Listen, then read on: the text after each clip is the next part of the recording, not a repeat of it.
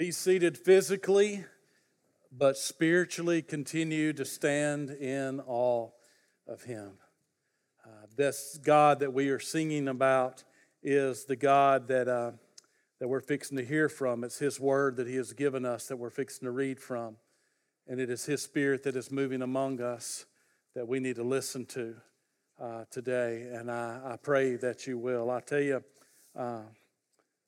I enjoy preaching, sometimes more so than others, but I enjoy ministering to people, helping them through some of the trials and hardships of life. I enjoy being with families and young couples like Matt and Morgan Daniels this past week when they welcome a new baby into their family, and so. There are a lot of joys of ministry, but probably my greatest joy is what I got to do earlier this morning. And not only to be in the baptistry with folks, but to take part in that, knowing their testimony and knowing what God has done and is doing in their lives is such a joy, such a joy. And I hope that you're participating in that joy personally yourself. That it's not that you're running from God. It's not that you are struggling in your relationship with God. It's not that you're rebelling against God. It's that you're walking with God, and every day you're finding joy in your relationship with God. And that's where the people in Nehemiah's time, in Nehemiah chapter 12 is where we are this morning. That's where they were finding themselves, and we're going to be looking at not only joy and worship, which we've been talking about, but also the response of giving. This is the response of revival. God brings revival that we might give Him glory, and when we give Him glory, we find great joy. A joy that's nothing in this world can compare to. And so, I mean, there are things that I enjoy in life. I enjoy baseball, especially when my team wins, but I hadn't been enjoying it a whole lot this college baseball season. But I enjoy food. I enjoy banana pudding, and I enjoy steaks off the grill, and I enjoy.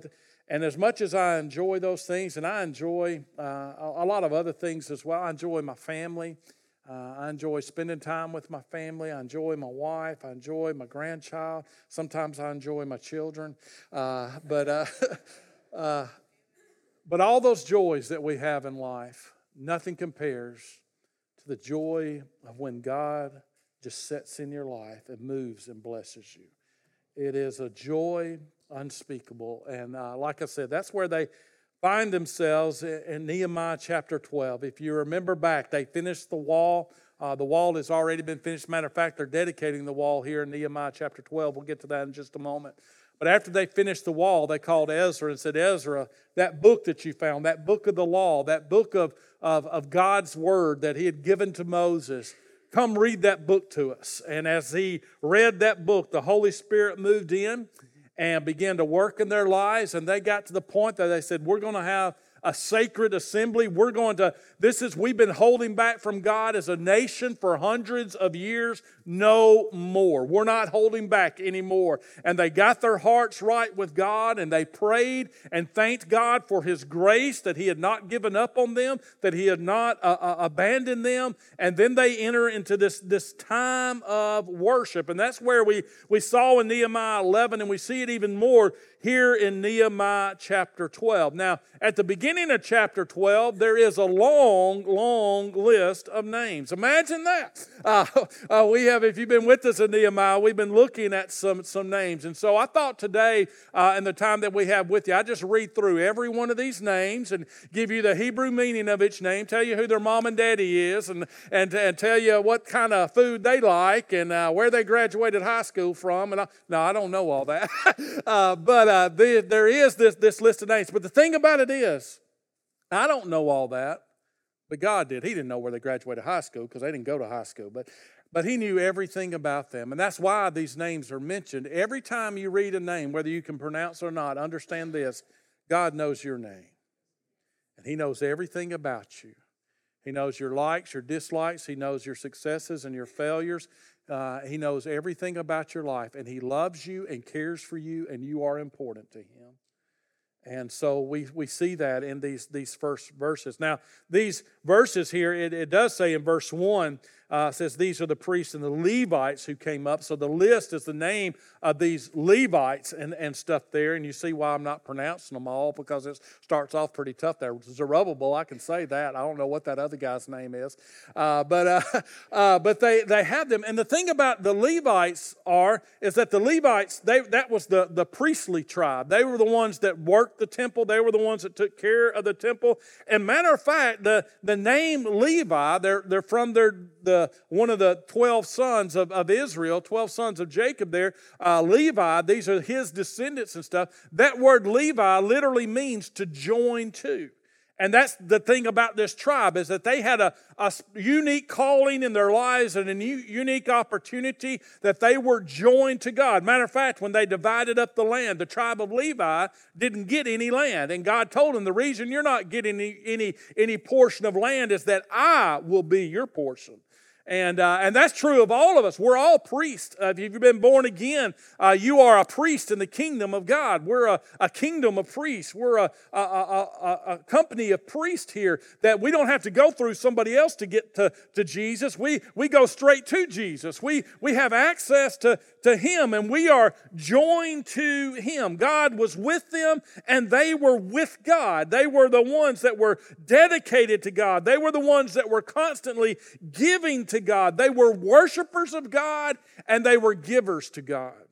That's who the tribe of Levi was. Matter of fact, in verse 24, it says there, mentions all these names again, and it says, and their brothers across from them, they came together to praise and to give thanks. They gave thanks. They gave praise, group alternating with group, according to the command of David, the man of God. And so they were giving praise for who God was. They were giving thanks for what God did. They were giving. And that's what worship is. As God moves in our hearts and gives us this gift of grace and the continual gifts of grace, that present grace that Brother David was talking about earlier, as he works in our lives in that way, He's given us so much. Worship is giving back to Him. It is giving of our hearts. It's giving of our time. It's giving of our obedience, our service. That's the act of worship. Singing is a way that we worship, but it's not the only way we give back to God. We give back to God with every moment of every day. That's what worship is. Worship's not about getting, although we are blessed. We've already been blessed this morning in the worship time. God inhabits the praises of His people, and so there is blessings, but we don't worship to get. Worship is when we give to God, because He's already given so much to us. We give everything to Him. Worshipers are givers, and like what they were doing in Nehemiah, they'd gotten to the point where there was no holding back. No holding back in their worship to God. See, the problem with the children of Israel, the nation of Israel, leading up to Nehemiah's day, is they haven't been given back. God had given them so much, and they weren't given back. Here, they decided, we're not doing that anymore. No holding back. We're going to give God what He's worthy of. They were standing in awe of God and giving Him everything that they had.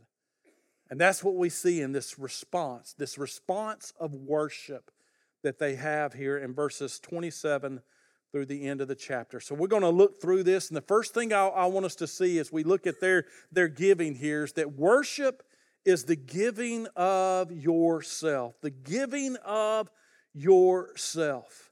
That's what they were doing here. See, first of all, we see the focus of their worship. In verse 27, it says, now at the dedication of the wall. So the wall's already been built, and here they are. They're dedicating this wall. We're going to talk about what that means here in just a moment. But at the dedication of the wall of Jerusalem, they sought out the Levites in all their places to bring them to Jerusalem to celebrate the dedication with gladness, both with thanksgiving and singing, with cymbals and stringed instruments and harps.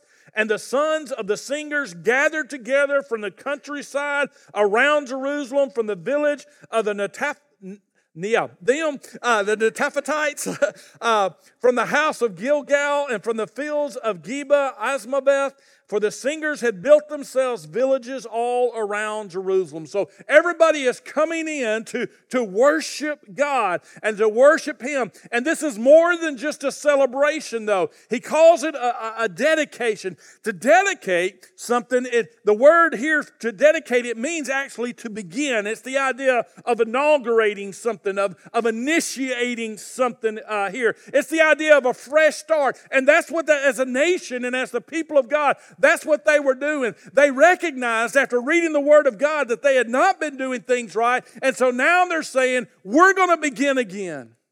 We're going to begin again. Aren't you thankful we have a God that allows us to begin again? Today may be your day to begin again. A fresh start with God.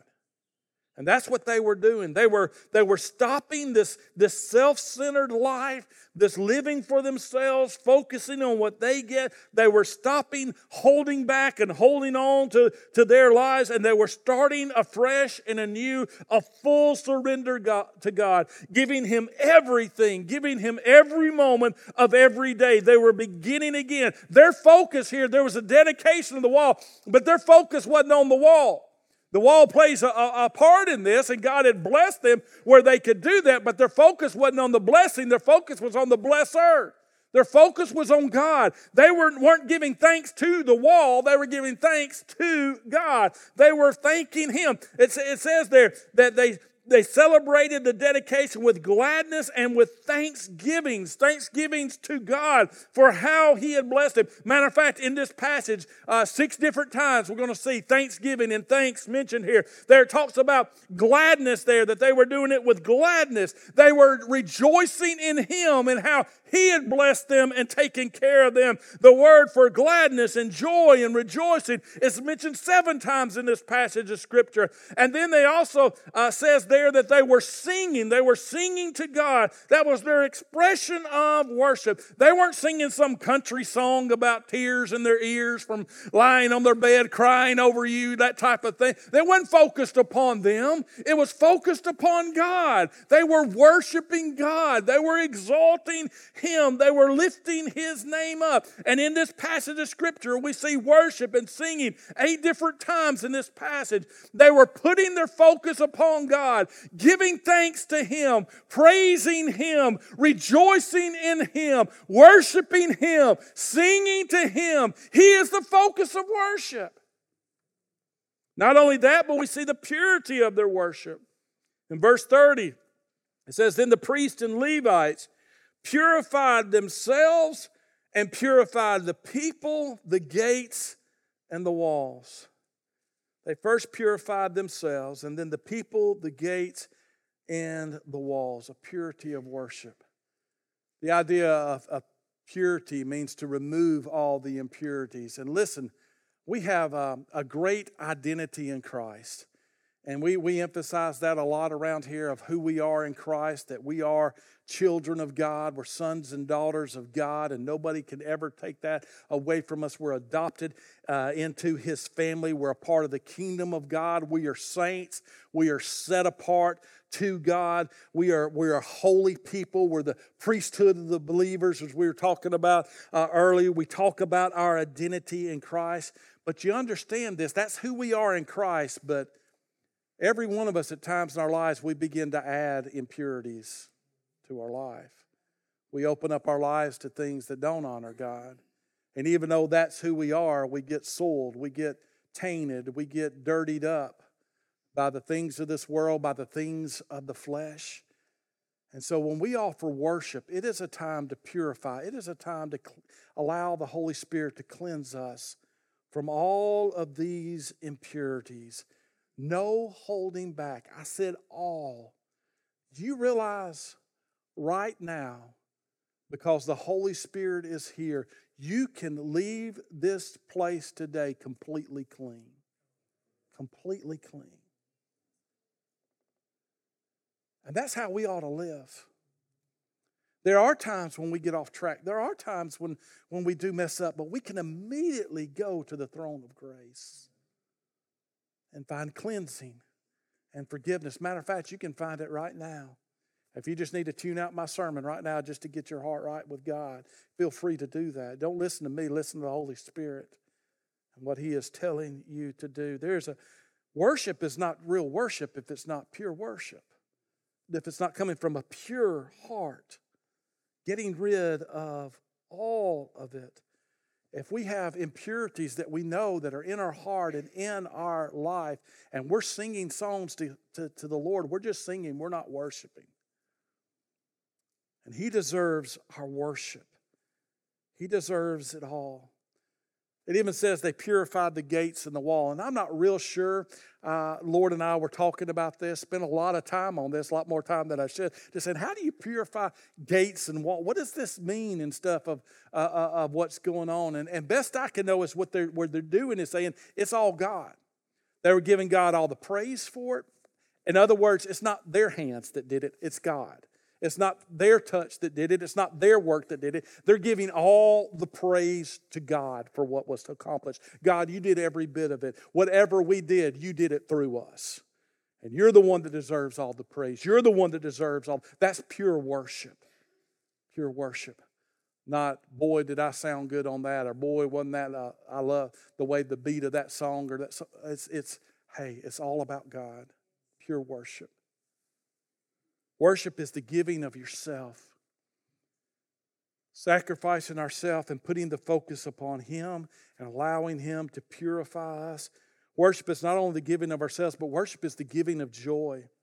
It's the giving of joy. He goes on here, and I mentioned the gladness and stuff that he mentioned earlier. He continues here and mentions this joy, this theme of joy. But first of all, he talks about the fellowship of joy, the fellowship of worship, which was a fellowship of joy. In verse 31, notice what goes on here. He says, so I brought the leaders of Judah up on the wall. So they all got on top of the wall, which, by the way, you remember Sanballat and Tobiah way back in Nehemiah? They said, you can't stand on that wall. It'll crumble even if a little old butterfly lands on it and stuff like that. Now, all of Israel is standing on the wall, okay? They're all getting up on the wall, standing on the wall. Prove them wrong, all right? The devil's a liar, by the way. They go on, they got up on the wall, and they appointed 2 large thanksgiving choirs. Wow, that's a great description there. And one went to the right hand on the wall toward the refuse gate. All right, who's going to the refuse gate? I'm sorry. And it says, and after them went Hoshaiah and half of the leaders of Judah and Azariah, Ezra, we've heard of him before, Meshullam, Judah, Benjamin, Shemaiah, Jeremiah, and some of the priests, sons with the trumpet, Zechariah, the son of Jonathan, the son of Shemaiah, the son of Mattaniah, the son of Micaiah, and the son of Zakur, and the son of Asaph, and his brethren, Shemaiah, Azarel, Middlai, Gilali, Mai, Nethanel, Judah, and Hananiah. With the musical instruments of David, the man of God, Ezra the scribe went before them. So that's that group that's going to the right. The big group of Israel, of the nation of Israel going on. And then it says, verse 37, by the fountain gate in front of them, they went up the stairs, the city of David, on the stairway of the wall behind the house of David as far as the water gate eastward. So that's them. It says, and the other thanksgiving choir went the opposite way. They went to the left. And I was behind them, Nehemiah was, with half of the people on the wall, going past the tower of the Owens as far as the broad wall, and above the gate of Ephraim, and above the old gate, above the fish gate, the tower of Hananel, the tower of the 100, as far as the sheep gate, and they stopped by the gate of the prison. Now, I'm not going to talk about all those gates, but you see what's going on here? They divided up into 2 huge thanksgiving choirs. Everybody was one choir or the other, and one went counterclockwise, went to the right, and the other went clockwise, went to the left, and then they all met there at the temple to worship God. All the people came together to worship God, and it was beautiful. And they were filled with joy. They were organized. They said, this is the way we're going to do it, and they followed. But the thing about it was that they weren't just coming together to go through an organized worship. They were coming to express their heart. They were coming to express their joy, their thanksgiving, their gladness to the Lord. There's a fellowship of Worship. And that's what we do as we come together. It's not about which song we're singing or how long we're singing or who's preaching. We're united together in exalting Jesus Christ and lifting Him up. That's what draws us together. That's why it's important to be a part of a church, a part of a local body of Christ as we gather together to celebrate Him, to worship Him, because what He has done in our hearts is what brings us together. We have different opinions. We have different backgrounds. We have different personalities. But what Jesus has done in our hearts brings us together to worship Him and to exalt Him. There's a fellowship of worship. There's a joy of worship. As we come together joyfully. Pick up there in verse 40 where he says, so the two thanksgiving choirs stood in the house of God. Likewise I and the half the rulers with me, and the priests Eliakim, Maaseiah, Benjamin, Micaiah, Elaniah, Zechariah, and Hananiah with trumpets. Also Maaseiah, Shemaiah, Eleazar, Uzzi, there we go. Johanan, Malchijah, Elam, and Ezer. And the singers sang loudly with Jezariah the director. And also that day they offered great sacrifices and rejoiced, for God had made them rejoice with great joy. The women and the children also rejoiced, so that the joy of Jerusalem was heard afar off. As you see it there, they rejoiced, and God made them rejoice, and they had it with great joy, and others rejoiced. And so there it is. And that idea of rejoicing doesn't mean that they just had a smile on their face. It certainly doesn't mean that they were faking it. It is, the word for rejoice means deep down in your soul cannot be contained joy. That's what they had. They had gotten their hearts right with God. They had surrendered to God, and they were just exploding with joy over what God had done and that God had blessed them. And they were exalting Him out of this overflow of joy. And when it comes down deep in you, it affects everything. It affects your face. It affects your smile. It affects your eyes. Matter of fact, the Bible talks about a joy in their eyes, not here, but in other passages of Scripture, that you can see those who are enjoying being saved, enjoying knowing Christ. Nothing they did in their worship was half-hearted. They didn't hold anything back in their worship to God. I love what it says there in verse 43 where it says, for God had made them rejoice. That doesn't mean that God put their hand behind the back and said, you're going to be happy. No, that's not what God did at all to them. It means that what God had done in God's presence, as God showed up in their worship, they just had to rejoice. They couldn't hold it back. As they looked at the blessings, how God had blessed them in so many ways, they could not hold it back. As they worshiped Him, as they thanked Him, as they praised Him, God made them rejoice. If you're having problems with joy, reflect on God. He'll make you rejoice. And then there was also the witness of worship. Did you catch that? In verse 42, it says, at the end, it says, the singers sang loudly. And then at the end of verse 43, it says, so that the joy of Jerusalem was heard afar off. How far off? Well, however many 2,500 years later off, because we're talking about it today. That's how far off. There's a witness to our worship. When God's people are united together, worshiping God in genuine, personal, passionate, loud, extravagant worship, the world takes notice. When it's real, people notice. How can you say you love God and not show it?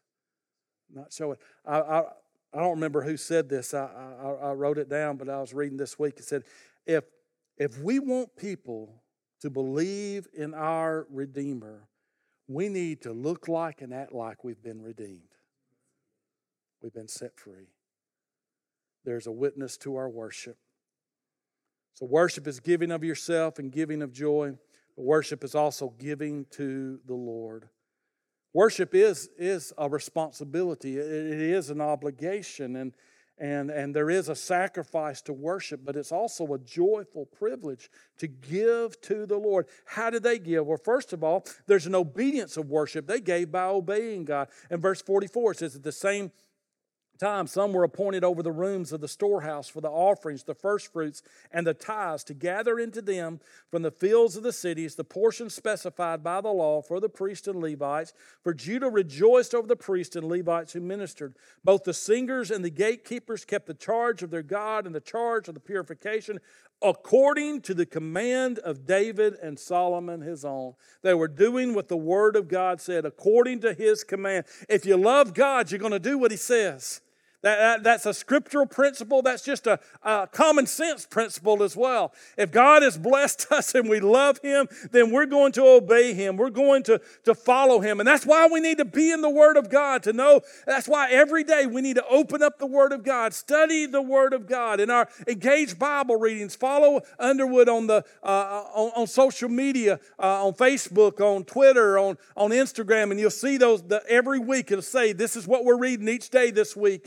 And so follow along with us, or follow your own Bible plan. Just get in the Word and then let the Word get into you. Do what it says. They gave of their first fruits because they saw in the Word of God how gracious, how loving, how awesome He was. And they, instead of just standing, they stood in awe, but they said, we're going to give you the very best of what we have.